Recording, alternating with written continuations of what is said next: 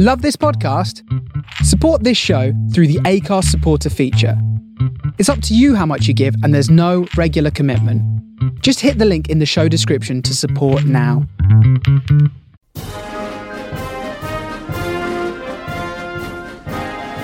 Welcome to the Battlefield Show. I am Scott Gibson, your Commander-in-Chief, guiding you through the battlefield of life. You know what you're here for. No more messing about. Stick the tape in, hit the track, onwards!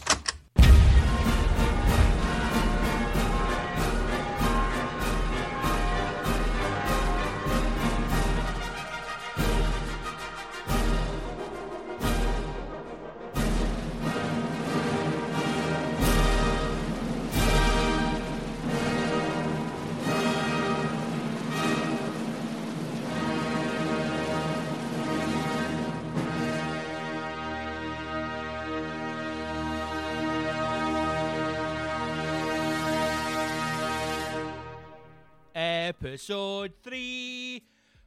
Booyah! Episode 3 of the Battlefield Show. Welcome, rascals, to another... What lies ahead? Who knows? Who knows? How the fuck have you been? I've been alright. Just alright. I'm not going to lie to you. I'm not going to sit here and tell you that it's no best. It's just been alright this week. Although I've got a Kit Kat chunky in front of me, so I mean, how bad can life be when you've got a Kit Kat chunky? Why Nestle, who are the creators of the wonderful Kit Kat range, why they are unable to make a 4-finger Kit Kat chunky, to make a large Kit Kat offering to the people, is beyond me. Because let's be honest, all confectionery, not just from the Nestle range, is shrinking.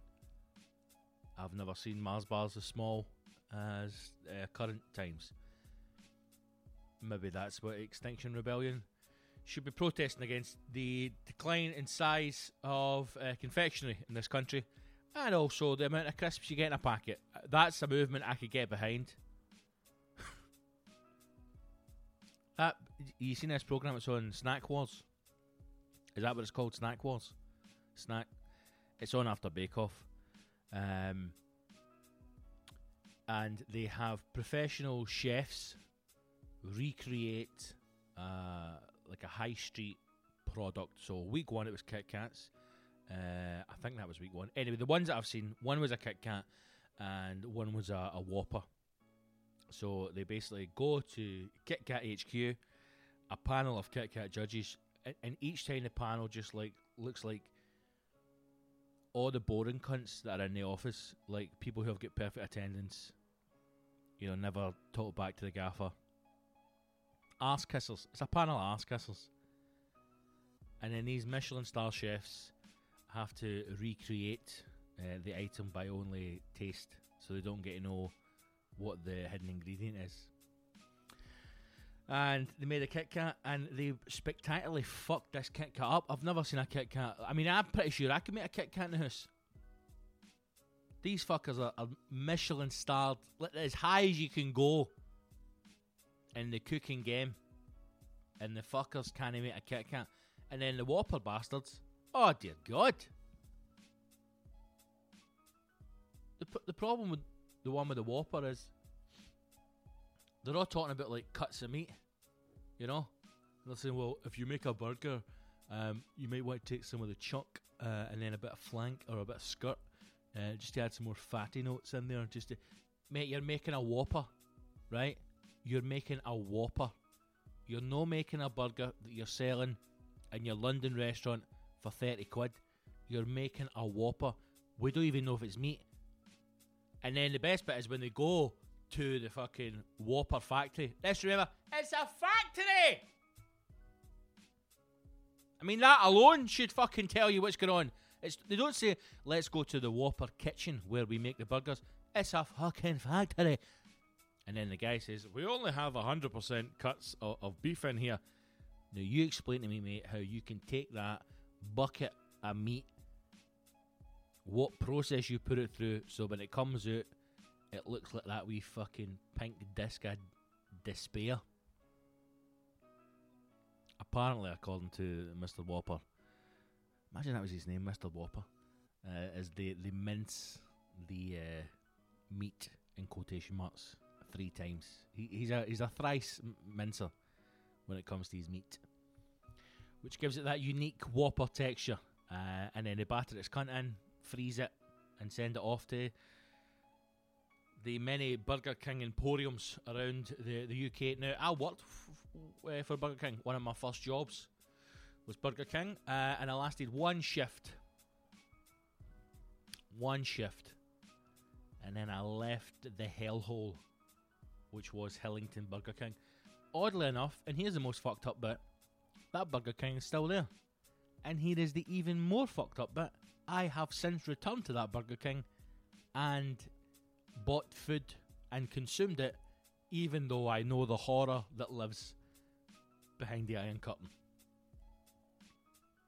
That's how fucked up life is. But that's what it all comes down to, price. That's what these fuckers don't talk about.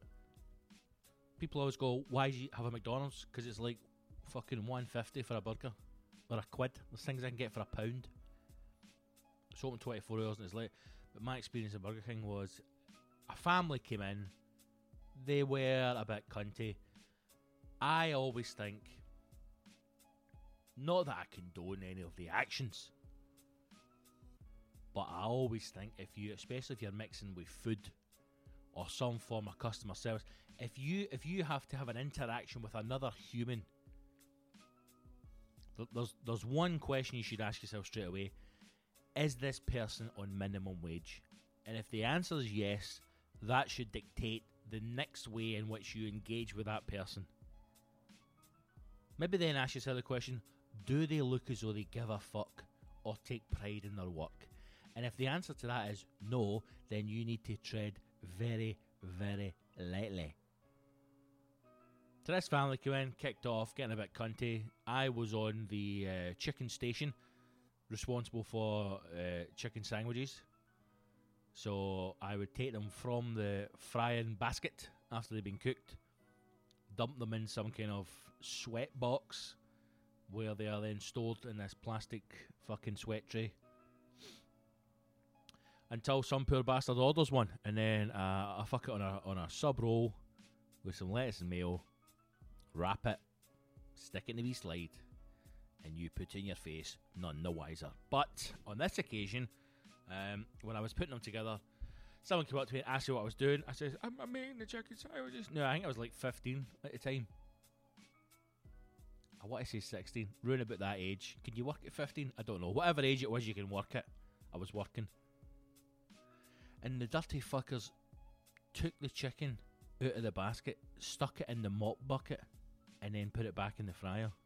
Now, there may be a doctor or a scientist or someone who is clued up in this kind of stuff. I imagine if you stuck it in the mop bucket and then back in the fryer, it would burn off any,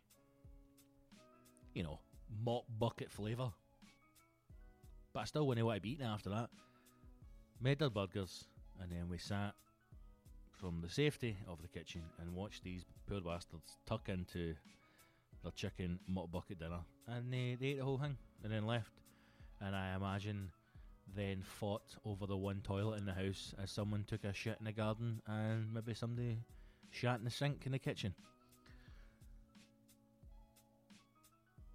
Don't fuck with anybody who works in fast food, man. I never know. I don't ever complain. Ever. Even if I have a shit dinner, I do not complain. I just think I will never be back there. Because we're now past the point where even if it used to be a case where if you would say to someone, they'd come over and go, how was your meal? And you go, do you know what, that wasn't actually that good. They go, we will take that off the bill. They don't do it anymore. They just go, right, okay. Because they don't give a fuck. Nobody gives a fuck anymore about you as a consumer. Nobody gives a fuck. So yes, Burger King, one shift, and then up the fucking road.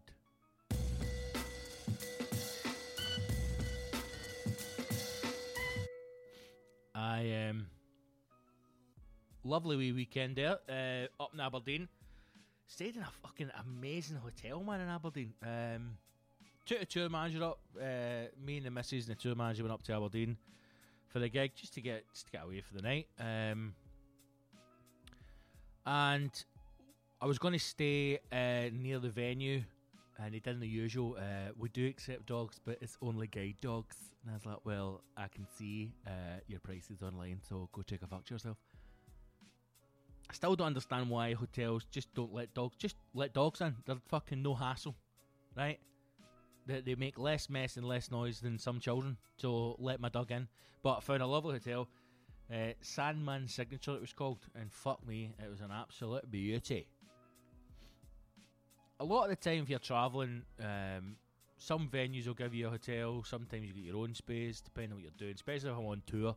I will say to my agent, just book the cheapest hotel there is, because it's fucking your old dad's paying for it. Know what I mean? But this one was an absolute belter.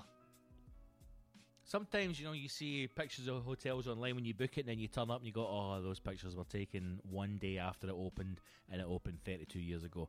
I understand. And now it is in a state of utter horror. But this was a cracker, man. I need to find out where hotels buy their beds from, because this bed, it's easily the biggest fucking bed I've ever stayed in my life. Me at one end, Mrs. at the other. You could get 3 people in the middle. I mean, you're talking roll over twice, stretch out the arm, and you're still not touching each other. It was unbelievable, the bed. That's the kind of bed I want in the house. A massive, giant, novelty fucking bed. But I shout out to the Sandman Signature. I mean, Sandman Signature sounds like some kind of serial killer for like the 80s in the States. It sounds like I could put on one of these cold case files on Netflix, and there would be a documentary about Sandman Signature, one of the most brutal killers in American history, chased over state lines by the FBI. I don't know what accent that is. Sandman Signature. If you're ever in Aberdeen, check out Sandman Signature. Tell me your old dad sent them. I mean, not that will make any difference. Also, the breakfast, man. Oh my god. No, we want to watch the breakfast. We were going to go down. The tour manager started his howling carry on as if, don't leave me, you bastards, I want breakfast. So we did a kind of tandem breakfast situation, so the wee man had somebody with him. And oh my god, what a breakfast. Delicious. Sandman Signature. If you're in Aberdeen, check it out. Right, what has been happening this week, man? Extinction Rebellion is in the news. They are taking over London, apparently.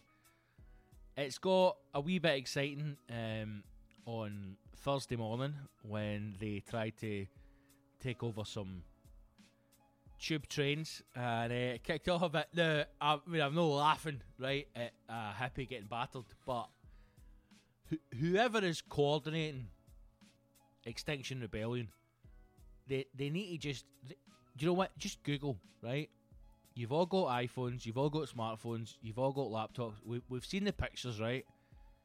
Just Google a quick Google search on these places that you're thinking about doing it, because you don't go to the scummy bits, right? Because here's the thing that you don't realise. Those people are on your side. You know, they sympathise. If you interview a few London scumbags like that, oh, what, governor? Oh, these fucking people, we're killing the planet, mate. I can't even get fucking a Pine Eagle anymore. Fucking, fuck me, governor. They're fine until you fuck with them. Right? They're on your side until you fuck with them. Now, if you go to their gaff and you fucking super glue yourself to a train, or you get in the roof, guess what? They're not going to go, oh my god, it's fantastic what the kids are doing. They will rip your glued hand from a fucking train and drag you from a roof and kick your cunt in, because they need to get to work. These aren't the people that can phone up and go, you're not going to believe this, Extinction Rebellion taking over the tube. I'm just going to take a duvet day, or I'll dial in and work from home. Because they're fucking cleaning hussies. Tradesmen Most of the fuckers on, if you've ever been to London, right, and if you've had the unfortunate situation where you need to travel in the morning, you'll be sitting there going, I really hope this guy's a joiner, because if no, there's a fucking nutter sitting with a bag of hammers across from me. This is how tradesmen get about London. And like I says, they need to be at work on time. Even if they went in and went, I'm very sorry, there was a protest and they held the train up, you're fired. They don't care. They will fuck you up.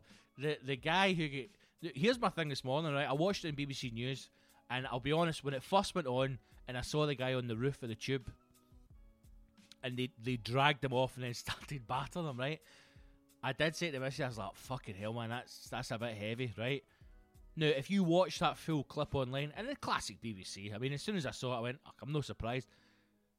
Before, just at the point where they edit it, where it cuts in, somebody tries to reach up to get the guy, and the guy on top of the tube volleys him, man, like full force fucking boss shite, kicking the chops. Now, even I think if I was a bystander going, don't grab the guy off the roof, if he then gives somebody a goal kick to the face, you're like, all bets are off, mate. No, you're getting dragged off. I'd love to have, like, that is the Extinction Rebellion equivalent of, like, a suicide bomber. Do you know what I mean? That's what that is.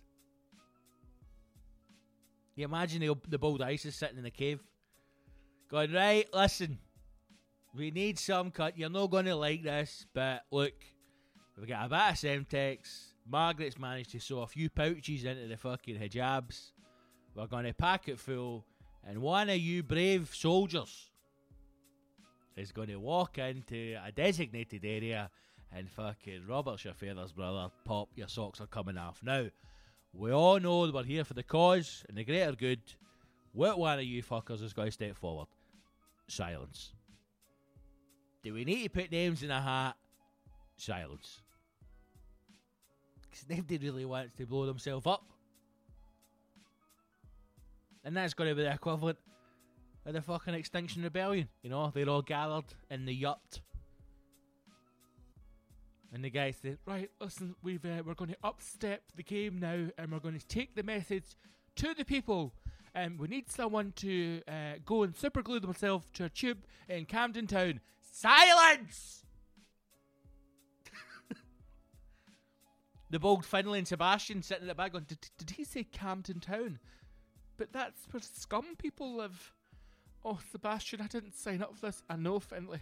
I thought it would be a bit of hummus, shagging fucking dirty women, you know, bit of interpretive dance.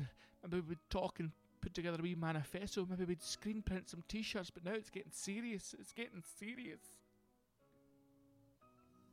And some fucker steps forward. I'll do it. I've had combat training when I travelled through South America, you know. I learned the warrior dance. Gets himself on top of a tube. Some painter and decorator who Bethnal Green's like, oh, you fucking cunt. And then he's battered. The rebellion has fallen.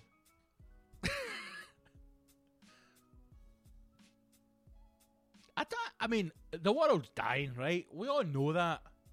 Or do we know that? I don't know. You don't want to see people getting battered, right? But at the same time,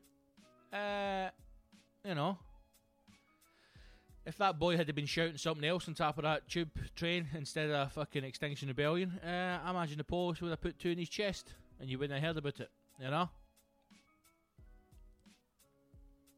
I think they lose a lot of sympathy when people kind of, like, ambulances kind of get through. We've seen that with some of the bridges getting shut down or police being called up. What I don't get is this constant rhetoric of London being a mental town, right? London's a mental town. People are getting attacked every day. There's gangs all over London. So you're telling me you're a young gang sitting in a hut going, there's a fucking couple of thousand hippies down at Trafalgar Square. You're not going to go and cause a ruckus. I think Extinction Rebellion, they need to up the message, right? They need to get a bit more serious. I think that they're not willing to accept that the way to respond to the world is to become a bit more violent, right? I think they need to have some kind of demonstration in Trafalgar Square. Maybe there's like a 50-man moving wave, you know, a beautiful interpretive dance piece talking about the decline of the ocean. Maybe they have some people dressed as pieces of plastic, right? Plastic bottles, straws, who emerge from the sea of blue to depict the plastic levels in the ocean, and then the seas part to reveal the environment minister, and then they fucking behead the cunt.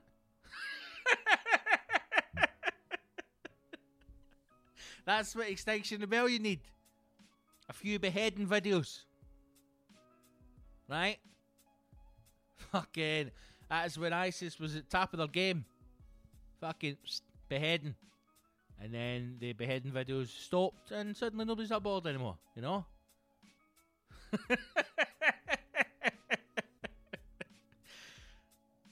That's what Extinction Rebellion need. They need to take the environment minister into the middle of Trafalgar Square and fucking saw the cunt's head off with a sharp bit of sourdough.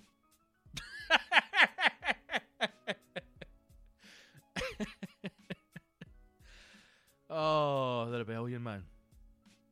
Good luck to yous, is what I'm saying. Good fucking luck to yous.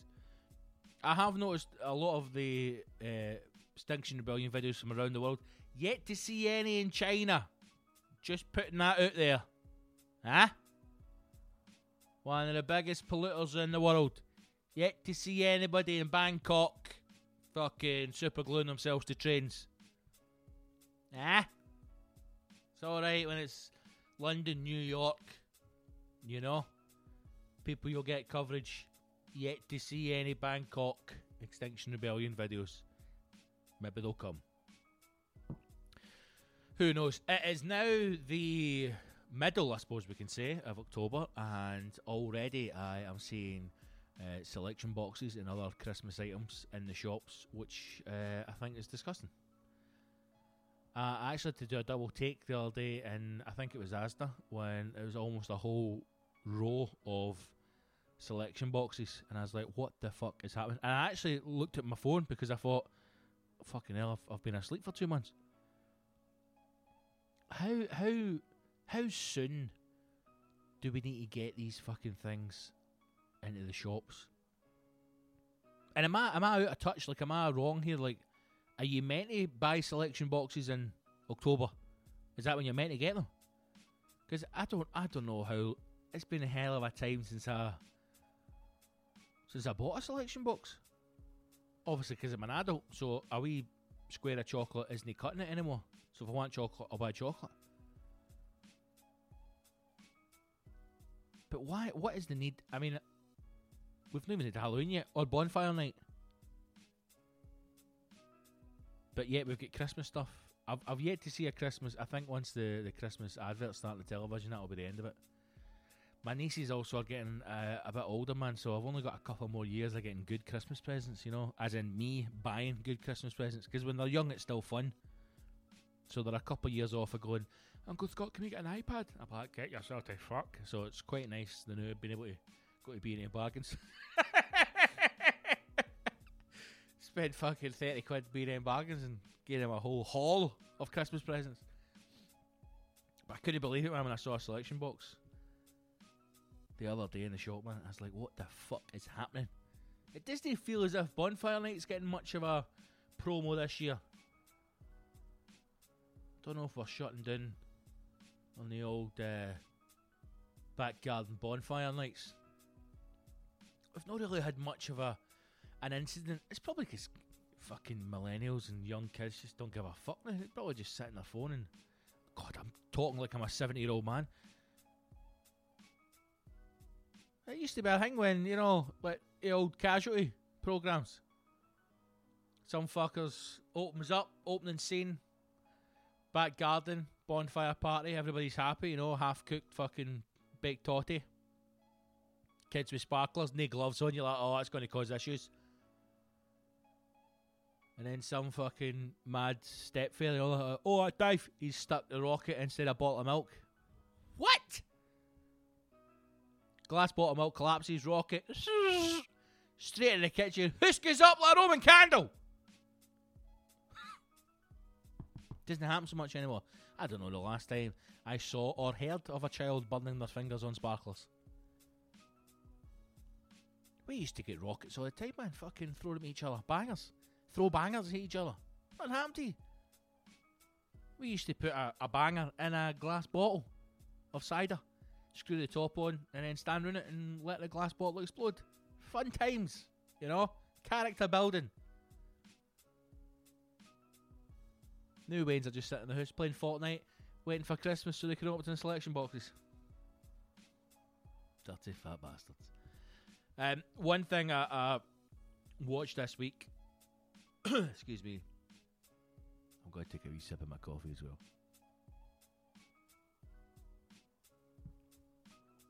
Oh, it's a good coffee, man.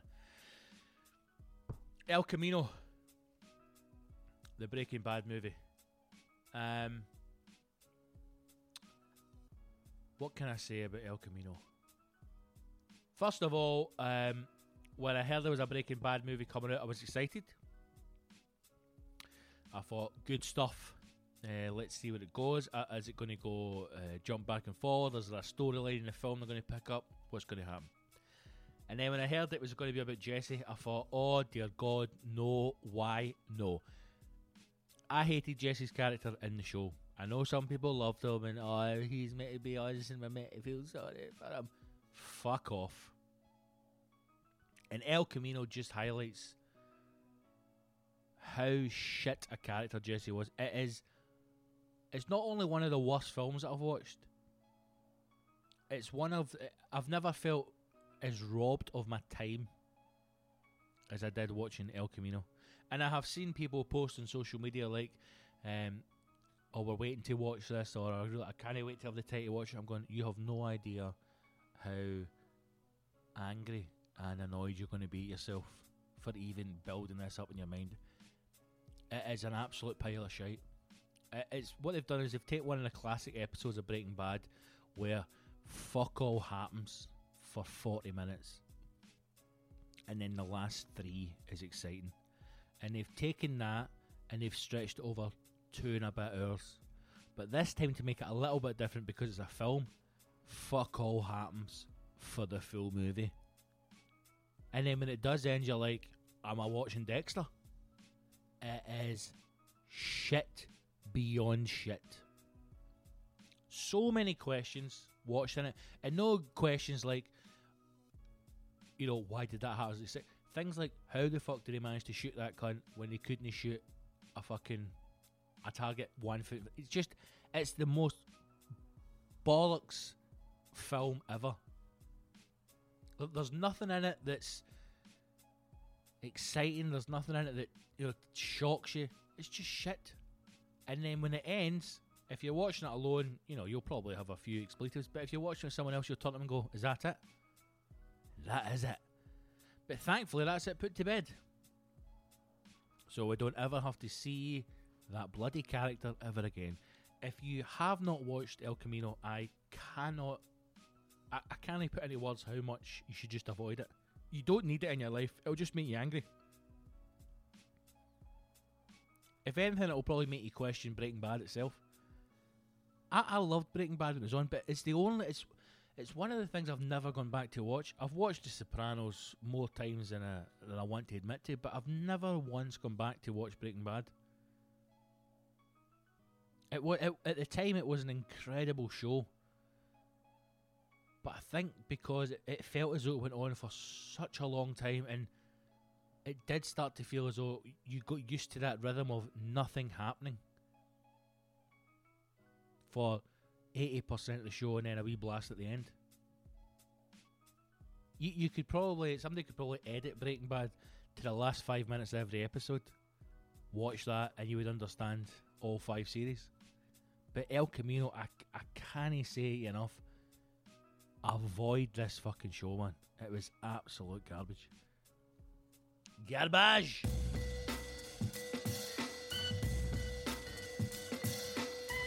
Right, let's do my Alba. Let's do some facts about Scotland. That's it. proud to be Scottish. Right, this time, facts of our great nation, Scotland. A fact was actually sent in by the wonderful David Exley on Facebook. David, thank you for getting in touch. This is a fact that I knew, and I imagine a lot of you listening will know, but we'll put it out there anyway because I think, again, it's something the world needs to know about Scotland. And David has rightly said that the chicken tikka masala, a dish that we all love, was invented in Glasgow. And you're right, David, it was. I don't know what year it was invented. All I know is apparently it was in the 70s. Now, I think, if I'm right in saying, there are 2 restaurants in Glasgow that claim to have invented it around about the same time, right? I don't know if it was a family war. I don't know if somebody was fucking dipping these, tikka masala where they shouldn't have been. I don't know. But apparently, the gentleman's name, Ali Ahmed Aslam, fucking legend, who owned the Shish Mahal restaurant in Glasgow, created a sauce from condensed tomato soup. And he added some spices after a customer complained his chicken was too dry. And this evolved into the nation's favourite dish. So thanks to some uppity Glaswegian bam, he went, "Here, mate, your chicken's a fucking dry." Know what I mean? He says, "Dry you cunt, I'll fucking dry you." Bosh, get that tin of soup open. Fucked it on top. Bit of spice. How'd you like them apples? He's like, "Hey mate, this is fucking brilliant. What'd you call this?" He went, chicken tikka masala. Chicken tikka masala. Invented in the 70s in Glasgow. So, I mean, really, fucking tikka masala is probably up there with haggis as being a national dish of Scotland, especially if it was invented in Glasgow. So we should all go to the Shish Mahal for a night out and go, "Mate, we'll have the original, the OG, from the OG. Is Big Ali still in the kitchen? Fucking crack the soup open." A follow-up fact, obviously we know from episode 1 that the national animal of Scotland is a unicorn. But what I didn't know is the reason why it was picked as the national animal. And it is because, get this, the unicorn is the enemy of the lion. And the lion is the symbol of England. Oh. So there you go. That's why we've got a unicorn. Because we hate the English. You know what? See that sums up why we've got the unicorn. It's typical fucking Scottish pettiness, man. That's us in a nutshell. The unicorn is us in a nutshell. We're having the lion, noble beast, king of the jungle, will be the emblem and the national animal of England. Right, fucking lads, here, gather in, right? They fucking bosh fucking nonsense down there. I've got a lion, right? What is the end? What can kick fuck out a lion? A weasel. Shut up, Stevie. I'm telling you, weasels are fucking mental, mate. I'm telling you, man, tooled up. See a weasel, tooled up, right? Hear me out. No, hear me out. See if you get a weasel, right, and tooled the cunt up and put it in a box with a lion, mate. Lion when he stand a chance, man. Fucking slice and dice the cunt. Then some fucker pipes up. Do you know what lions hate, mate? Unicorns. No way, Derek. I'm telling you, man. I was out there day, right? Down fucking Castlemilk High Street, and there was a lion coming out of the fucking Queen's Head pub, right? And this unicorn's like, "Oh, you cunt, where's my dig money?" And then fucking lion shot it, mate. Unicorns. Scottish national anthem, unicorn, because it is the enemy of the lion. Right, let's go for one more fact. Well, I know something about this. There is a mountain called the Demon's Penis. Why? It's called you need to excuse this pronunciation. Its Gaelic name is Bod an Demahan. fucking demigorgons, which means penis of the demon, but it was more politely translated into English as the devil's point. Well, it's a fucking the devil's bobby. I also know there's a place in Scotland called the Devil's Beef Tub, whatever the fuck that is. There's some mad places in Scotland, man. I think Scotland must be like one of the most like religious spots in the world. I've thought this for a long time, that the amount of stuff like you go back in time, like witches and like religious artifacts that are found off of like tiny wee islands, and a lot of stuff that went on here, man. Like Scotland must be one of the most religious places in the world, without a doubt.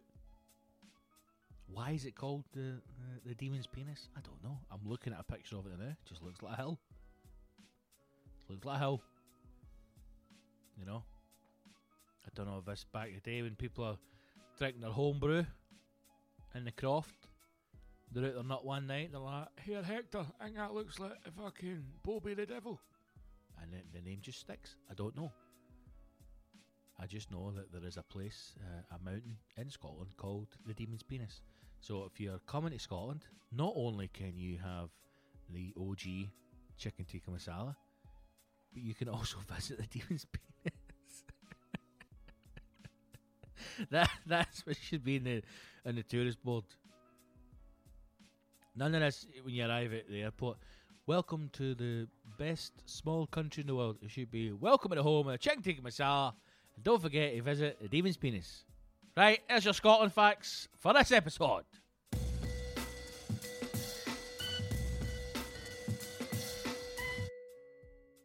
Thank you to everybody who got in touch. Also, let me just say thank you so much to everybody who has listened to the first 2 episodes.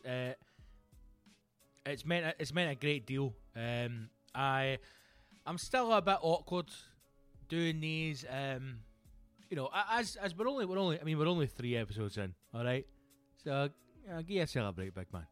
But I want to keep these coming every week. So every single Monday, a brand new episode will be out. And as they go on, I'll get more used to kind of doing this on my own. And like I said, there may be occasions when I have guests or I do some interviews or do some other stuff. I've got a few ideas coming up. I'm trying to get something just in the diary for another comic that I'd like to kind of talk to, whether it's an interview or an episode. I don't really know, but try to get that together. So yeah, there's some exciting stuff coming up. So you know, just stick with me. All right, but thanks. Thanks for listening. The show is available on SoundCloud, on Spotify, iTunes, Acast, Stitcher, and YouTube as well.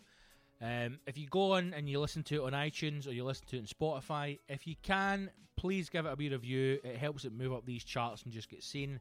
If you are on SoundCloud or YouTube, and even if you're not, if you can go to those pages and subscribe to the channel, that will help things be seen as well. So I'm trying to build the YouTube channel. I've got some plans for another couple of things coming up as well. But all the podcasts are available on there, and SoundCloud, Spotify, iTunes, that kind of thing. But thank you to everyone who has listened. If you have enjoyed it, please share it. Ask your friends to listen. Get their phone, go to their podcast browser, whatever they use, find the podcast and let them subscribe to it so that you can share it. That's the best way to help me grow the show and grow the channel. But thank you to everyone who got in touch with questions. I have got some questions left over from previous episode that weren't answered, and I think what I'm going to do is, because so many of you are sending in questions, the ones that I don't get a chance to answer on the podcast, I'll kind of clump them together, and then I'll do like a wee extra one that I'll stick out during the week just to keep you sticking over with the questions that have been asked. So let's just dive straight in here. Paul Thompson has got in touch on Instagram. I am at Big Scott Gibson on Instagram, and he says, "Can you answer why Dundee spent £1 million on a shite museum?" Paul, I can't. I have absolutely no idea why they did this. Now, that part of Dundee, if you've ever been to Dundee, it's an amazing city, man. it's a wonderful city, and I am desperate to get back up there to do the tour show. I've been to the Dundee Rep a few times.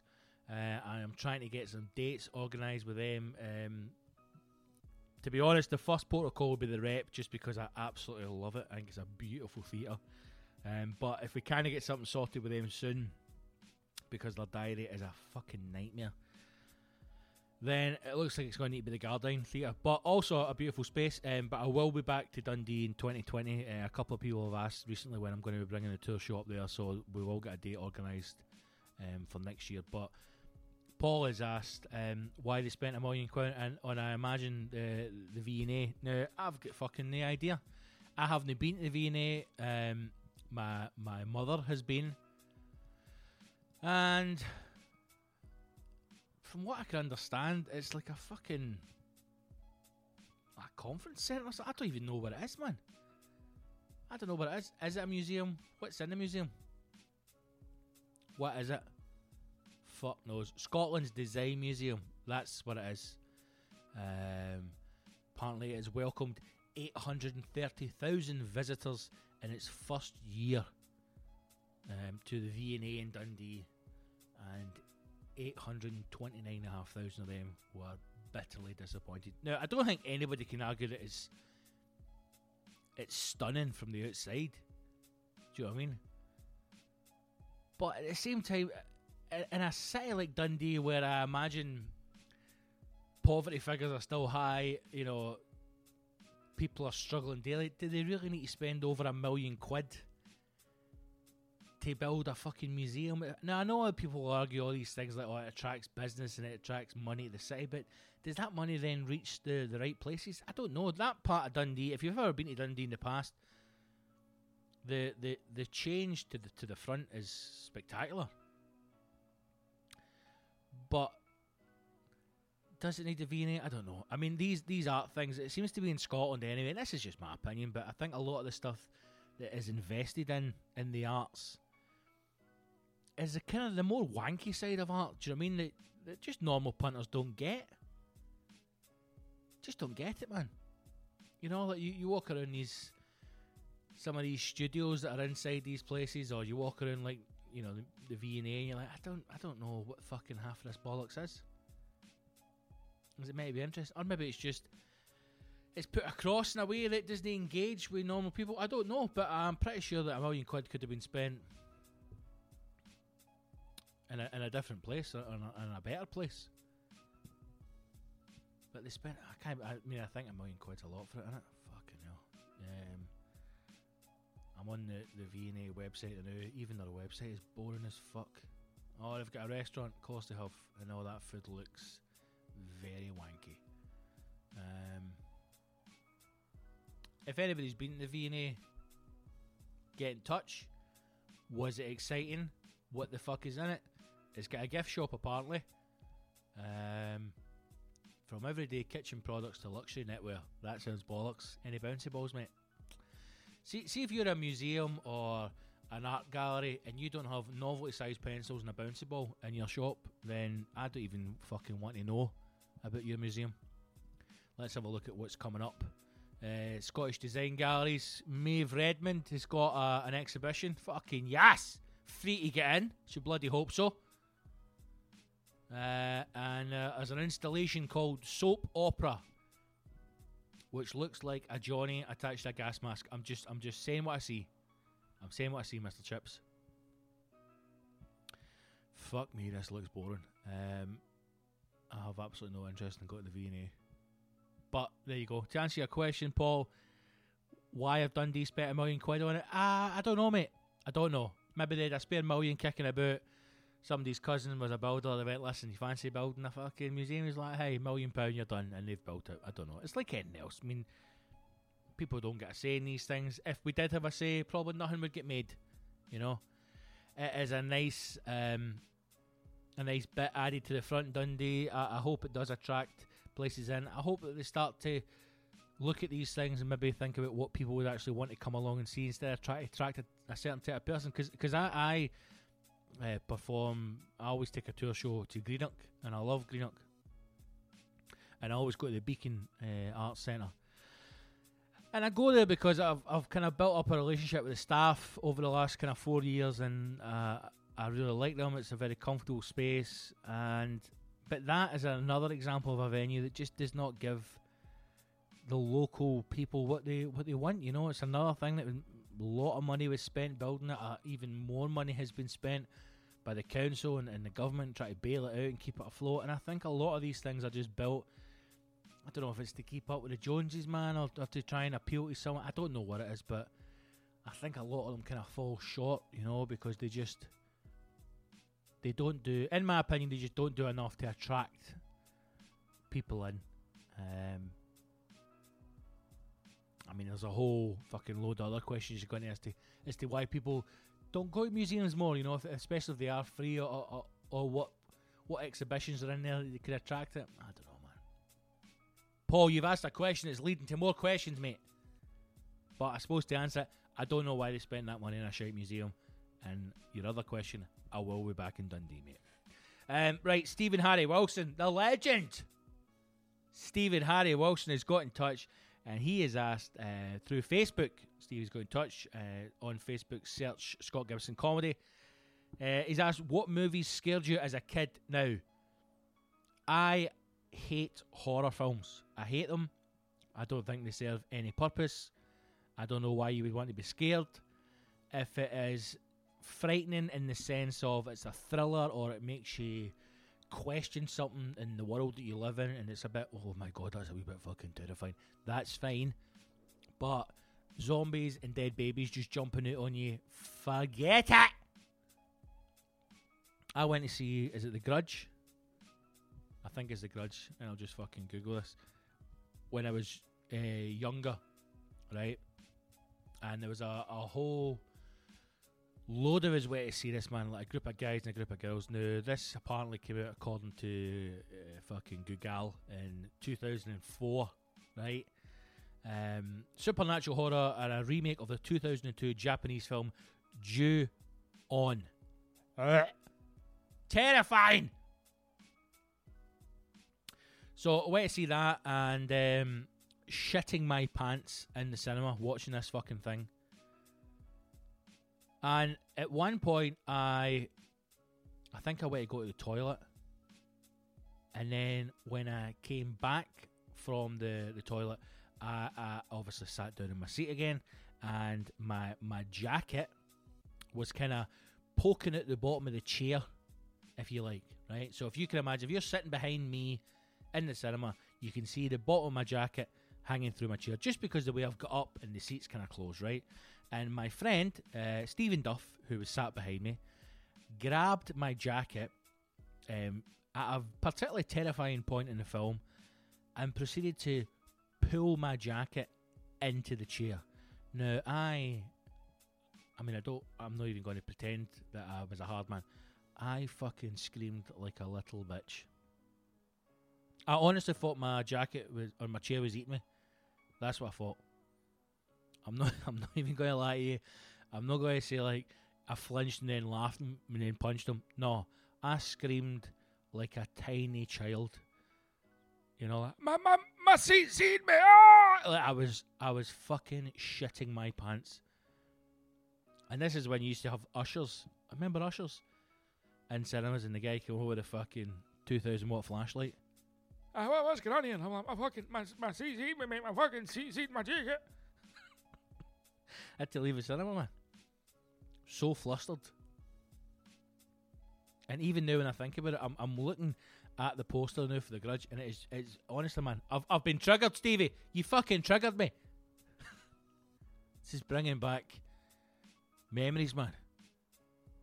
Oh. Released 2004. Film received mixed reviews. I mean, obviously. I shat my pants. Made $187 million, cost $10 million to make. It's a fucking decent return. Aye, that was one film that absolutely scared the shit out of me. And another one, it wasn't a remake of The Exorcist, but I think The Exorcist, they brought out another film that was like set before the original Exorcist. And I remember going to the cinema to see that, and then walked out That's one of the only films that I've walked out of. I think it was about 20 minutes. There was a scene in it when a kid or a young boy is attacked and mauled by these dogs, and I remember sitting with my mate Campbell, and I was like, what the fuck are we watching? And it was just, I mean, that image is still in my mind. And then we walked out. I was like, that's too much. But The Grudge, mate. The Grudge is one of those films that will forever remain in my mind. I know a lot of people go, that isn't scary, but see anything with Wayne's in it. See when she lifts the cover up and the Wayne's underneath the duvet. Oh my fucking god! No way! I hate scary films. I hate it. Even now, 35-year-old, even the miss like, right, watch something scary. I'm like, fucking no, because I'm no sleep. So unless I've got a box set to catch up on and I'm doing an all-nighter, I am not watching a scary film. And there's nothing wrong. I don't get people that are, oh, I love horrors. What is missing in your life that makes you love a fucking horror movie? Oh, minging. So thanks for that, Stevie. Now I'm shitting myself sitting in the house alone. Fucking Doug better protect me. Right, Paul on Twitter, who's at Pablo_K17. Fucking what a name, Pablo _K17. What's that all about? He's asked, what's happening with your tattoos? Well, big man, I am glad you asked. We have got 3 parts of the sleeve. I have the next bit is designed by the wonderful Deborah Pow, and I'm just waiting on a date that I can go in and get the next bit added. I had it actually designed. Deborah, who's done all of my tattoos on my right arm so far. So I think I've decided I'm just going to keep going with Deborah and get everything done on the sleeve that I want, and then I'll get it filled in. And I'm going to start on the left arm. There is a few tattoos in Edinburgh that I quite like the look of. I'm going to start getting some smaller pieces done on the other arm, but I'm going to stick with this one with Deborah. So she has again designed an amazing piece. I gave her a couple of things that I wanted, and she's incorporated it into another wonderful design. I was meant to get it on the first week of August, right bang in the fringe, and then something come up to go and do a fucking radio thing, and I wasn't going to be able to get to it on time to my appointment, and I was gutted, man. And because she's in such demand, there has been no space, sadly, for me to get anything done. So I need to get a wee date booked in, but yeah, the design's sitting there, is ready to go. I just need to get a date to get it done. But if anybody is looking for tattoos to get done, Deborah Pow is, she's amazing, man. The stuff she does is incredible. She used to work in a place in Edinburgh. She's now moved to Glasgow and has her own studio set up, I think, at the Barras at Bad. I think she's a space there. I have to get through and get booked in. But if anybody is looking for a tattoo, Deborah Pow is the woman for you. She's incredible. Get on Instagram. She's at Deborah Pow Tattoos. Deborah, D-B-O-R-A-H. Pow is P-O-W. At Deborah Pow Tattoos. Check her out, man. Her work is incredible. And yeah, so I'm going to continue on with the sleeve. As soon as I get a chance to get through and get a date, the next bit will be added. I might actually try and get to do a couple of wee things when I'm through. I think the next one's quite a sizable bit. Maybe flinging some wee stuff there. The problem is when you get tattoos, you just want more. You know, I'd love to be able to go in and just, I think even if I went into a place and paid the money and just went, right, fucking let's just sit here for 12 hours and batter out as many as we can, even after that, that's my concern, that once I finish the sleeve, I'll just want even more. And it's not about, like, I don't think that it's ever an addiction. I think it's when you find someone who, because there's a lot of people get shit tattoos, right? We know that. But I think when you find tattoo artists, and the emphasis on the artist, the work they can do is fucking incredible, man. You know, some of the stuff they do is insane. And also, you're looking at the same stuff. I mean, I've got the tour manager right front and centre, so I don't mind looking at his wee face every day.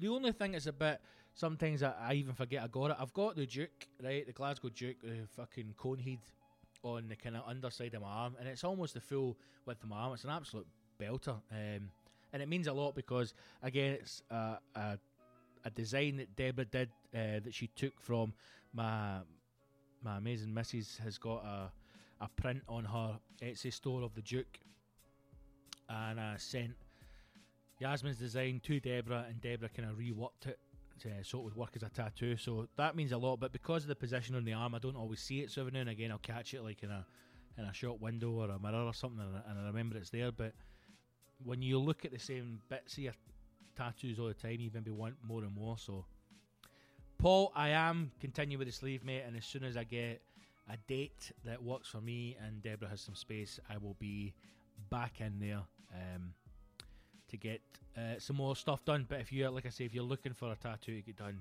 Deborah Powman, that is the way to go. That's the questions for this episode. Thanks to everyone who got in touch. The best way to do it, go to scottgibsoncomedy.co.uk. If you haven't already, join the mailing list. All the social media links are on there as well. Get in touch, Facebook, Instagram and Twitter. And if you've got a bigger question, there's a contact form on the page as well, so you can drop me a message. Thanks to everybody who got in touch, and we'll get some more of these out in the next episode.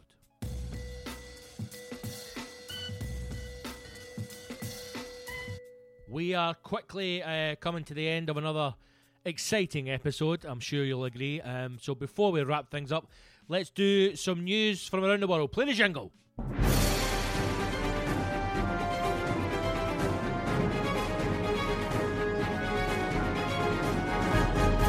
Today's headlines. Scientists paint cows. Rats removed from van. Teeth extracted from boy. I mean, again, absolute top quality journalism being reported here on the Battlefield Show. Let's go to the first news item. Cows are being painted. I'll say this just now. It's in Japan. Those folk, they're crazy. They're crazy, the Japanese. They don't fuck about with their beef. These are the bastards that massage cows, innit, and feed them beer. You know, the old wagyu, getting a rub and a tug every night for the farmer. Painting cows to look like zebras has a surprising benefit. In that more are getting eaten by lions, I would imagine. Painting stripes on cows can be amusing. Is it? I don't know what Japanese TV is like. And it has a serious advantage for cattle and humans, according to a study in Japan. We shall read on. Scientists in Japan have discovered a clever way to reduce the need for using pesticides on livestock, and the evidence supporting it is pretty black and white. Oh, pretty black and white. Because they're zebras. Fuck it. Oi, oi! A study published in one scientist journal found that painting zebra-like stripes on cows scientifically reduces attacks by biting flies. What? Providing a means of defending livestock against flies without pesticide. How big are these biting flies that they're taking down a fucking cow? And why is painting... There's also a picture of this cow painted, and the paint is running. Like... It looks like the farmer's got his wane to draw stripes, and also it's actual stripes like a fucking St. Mirren shirt. If anybody's seen a zebra or a zebra, however you fucking say it, they've not got hoops. It's no black white hoops. Some cunts went, hey, fucking Yang Ting. I don't know any Japanese names. Stevie. I'm sick of these biting flies. Get in the shed. There's a tin of emulsion in there, right? Thin it down a bit. Get a paintbrush and go there and paint the cows. There's a fucking... One of these Japanese journals is saying the biting flies, they don't like zebras. They're not as tasty as beef. So get painted. What does a zebra look like, Dad? It's fucking... It looks like a Milne player. Black and white hoops. The cow is just... Oh, what a fucking mess. They've even painted his tail. They've got the hoops going different directions, and then it's all running into each other. Oh my god. The article goes on to say flies are less likely to land on black and white surfaces due to polarization of light, which impairs their perception according to the study. How do they know this? Researchers found that the zebra-painted cattle were bitten nearly 50% less than the solid black animals. Paint them fucking yellow then. Why is it got to be black and white? What about the mad sheep that's sitting on the road out towards Edinburgh or out towards Livingston that were all painted pink? Do that. Fucking paint the cows pink. And they're still getting bitten. So it's not really making much of a difference. What a bullshit fucking news story this is. I mean, I deliberately look for some mad news stories rather than try to talk about Brexit, because fucking nobody really... I think we're all sick to the back teeth of hearing that shite now. But this is just a nonsense one. Japanese cows getting painted black and white. There you go. Japanese scientists also claim that in the future, I mean, they've not given a date, as most of these scientists do when it comes to this thing, you know. It must be quite easy to be a scientist. You can just say utter bullshit, and then when you're asked to reason your statement, you go, well, I'm actually a scientist. Oh, in that case. So this scientist says that in the future, cows will be the largest animal on land. Well, I mean, giraffe, hippo,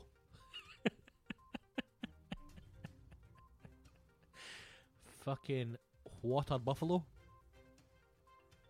I mean, I've seen some big cows in my time. Oi, I've seen some big cows in my time. Are they implying that large animals will be extinct and the cow will continue on? I mean, if people keep eating fucking soya buttons and, you know, corn mince, might not be as many cows about. I'm going to say this is a bullshit news story that someone was struggling to get some items out on the day. But there you go, Japanese scientists. If any out there ever go to Japan and you see a black and white painted cow, not to be confused with a cow who is black and white, you understand. I imagine the old dairy cow is quite happy, unless there's something about the vertical stripe of the hoop that throws the fly off. I don't know. But if you're ever in Japan and you see somebody painting a cow, then take a picture. Fucking tag me in it. You know? Maybe it was a quiet day in the farm. Oh. Right, next news story. It's an odd one. Woman who was living in a van with 320 rats agrees to give them up. Thank God, Sandra. And what does it mean by that title? She was living in a van with 320 rats. As if that's implying the rats were in the van to start with. They put an advert out in Gumtree looking for a roommate. And someone was went, it can't be 320 rats. Maybe three. Somebody's leant on the keyboard, rocked up. She's seen the van. Oh, it's a van. How big's the van?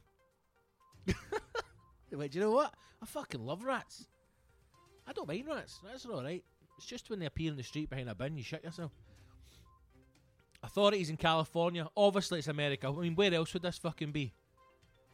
Authorities in California found the animals had clawed into upholstery, burrowed into seats, and gnawed the engine wiring. It's a rat, mate. What do you think rats are going to do? Do you think if some woman phones an animal charity and says, listen, I need help. What's the problem, madam? How can we help you? I'm in a van. This is an animal charity. Well, I've got 320 rats in my van. Holy shit! Start the van, Davey. We've got a fucking call out. Do you think they're going to turn up to see the rats sitting in smoking jackets with pipes, watching reruns of Seinfeld or fucking Community? Playing chess? Or do you think they're going to be burrowed into furniture? The woman who's living in a van, 320 rats. phoned the local charity asking for help. Authorities in California found the animals including the upholstery, burrowed into the seats, gnawed engine wiring in San Diego. The Union Turbine in San Diego reports the story. The unnamed woman, obviously she's unnamed, but I imagine if you live in San Diego, you're going to know the fucking woman in a van with 320 rats. Do you mind if we put your name in this story, Sandra? I'd rather not. I don't want people to know that I've allowed myself to fall into such a situation of disrepair. I think people are going to know you. Nobody's sitting down to read the old San Diego Union Tribune or Turbine, whatever the fuck it is, San Diego Bugle, on a Sunday morning. A cup of coffee and a glazed donut. And go, here, you look like Margaret. Some mad woman in a van with 320 rats. Who could that be? The fucking woman we know! Rats can give birth every 4 weeks and produce a dozen in a litter. Dirty bastards. An officer from the San Diego Humane Society visited the van, which was parked near a convenience store. Oh yeah, dirty bastard. And spoke to the woman on October the 8th. The animals had reportedly been seen coming and going. The animals had reportedly been seen coming and going for the van.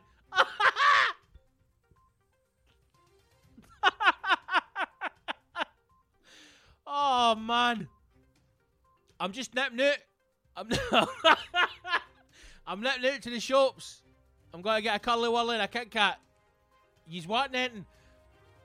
260 rats going, get his fucking this, get his a bag of crisps. Oh, do you know what? Forget it. It's too much. I'm only one rat. Some cunt come with me. The animals had reported been seen coming and going. Oh, fuck me.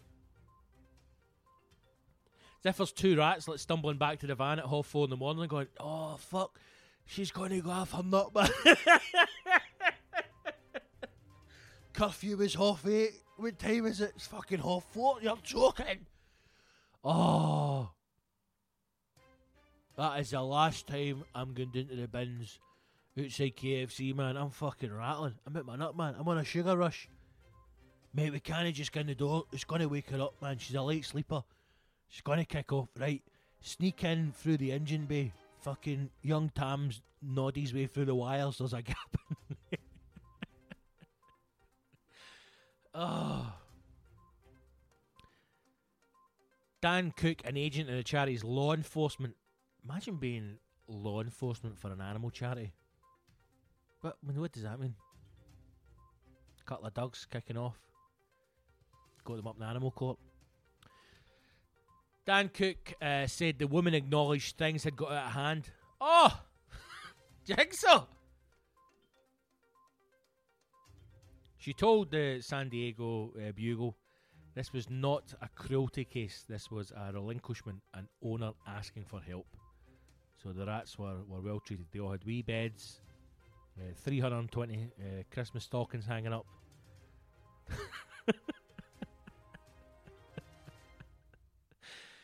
640 wee pair of slippers. Because obviously rats have got 2 sets of feet. Front and back. Would you put 4 slippers on a rat? I'll just get a wee pair. Walks upright. I don't know. She was feeding them all. They all had water. This didn't meet the standards of hold. It didn't meet the standards of holding. How many rats do you need to hold before you're holding?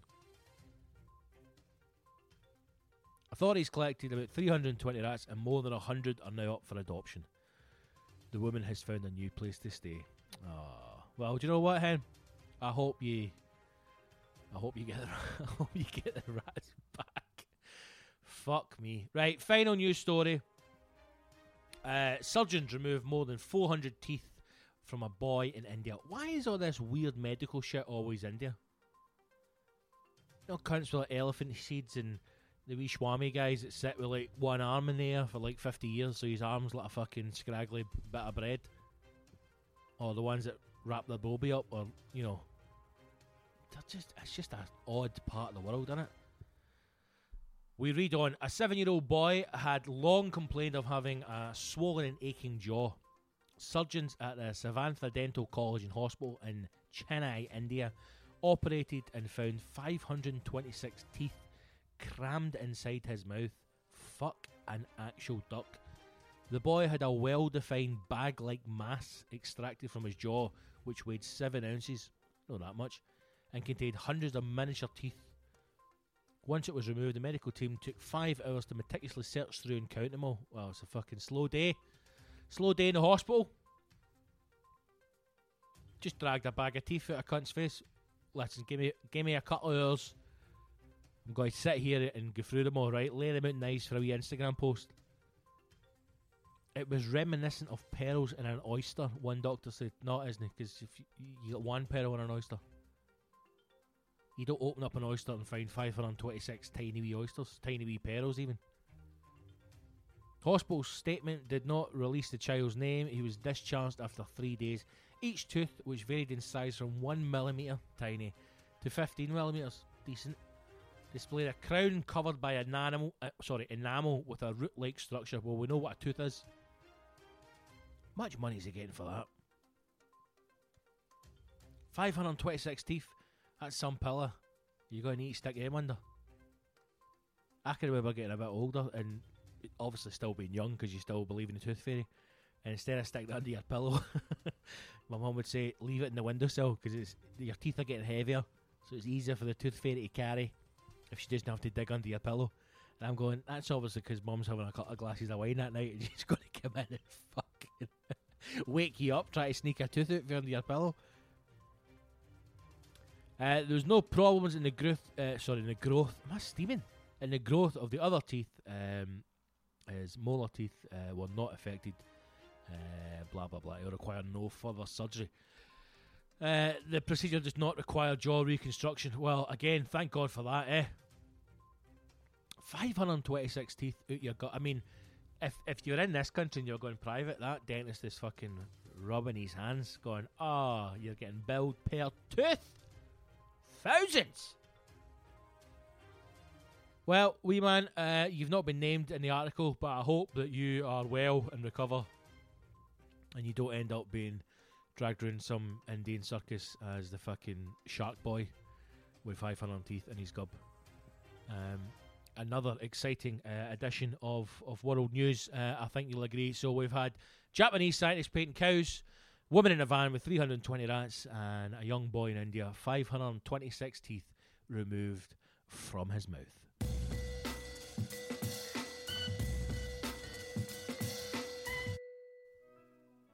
We have come to the end of another episode. That's us, episode 3, wrapping this bad boy up. Thank you for listening. If you got in touch with the show, thank you for asking questions, sending your topics. If you do listen to the show, whether it be on SoundCloud, Spotify, iTunes, Acast, Stitcher, or on YouTube, please subscribe on whatever channel you get the podcast from. If you can go on SoundCloud and you can go on YouTube, please subscribe to the channels. That is where some extra content will be going up. And if you do have a question or you want to get in touch, scottgibsoncomedy.co.uk. All the links to my social medias are on there. Like me on Facebook, follow me on Twitter and Instagram. Send me your questions.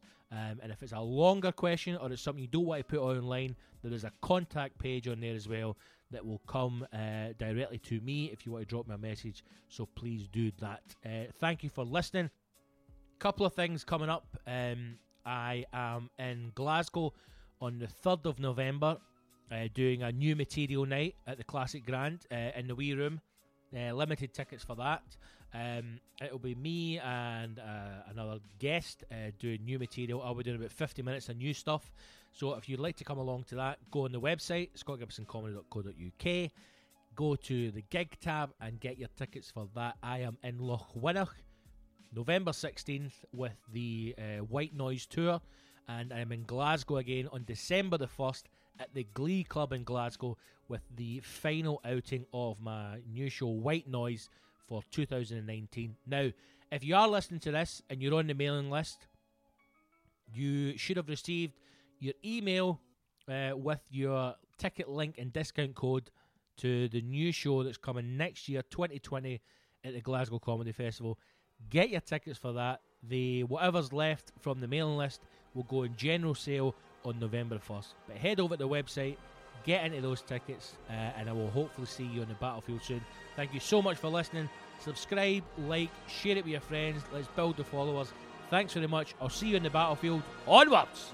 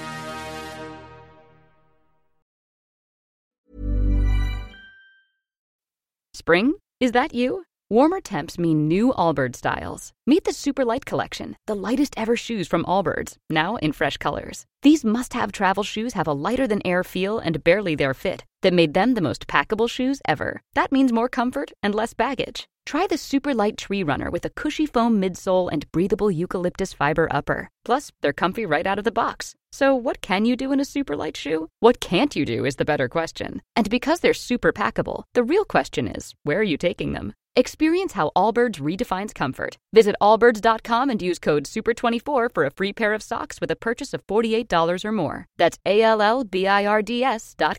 Code SUPER24.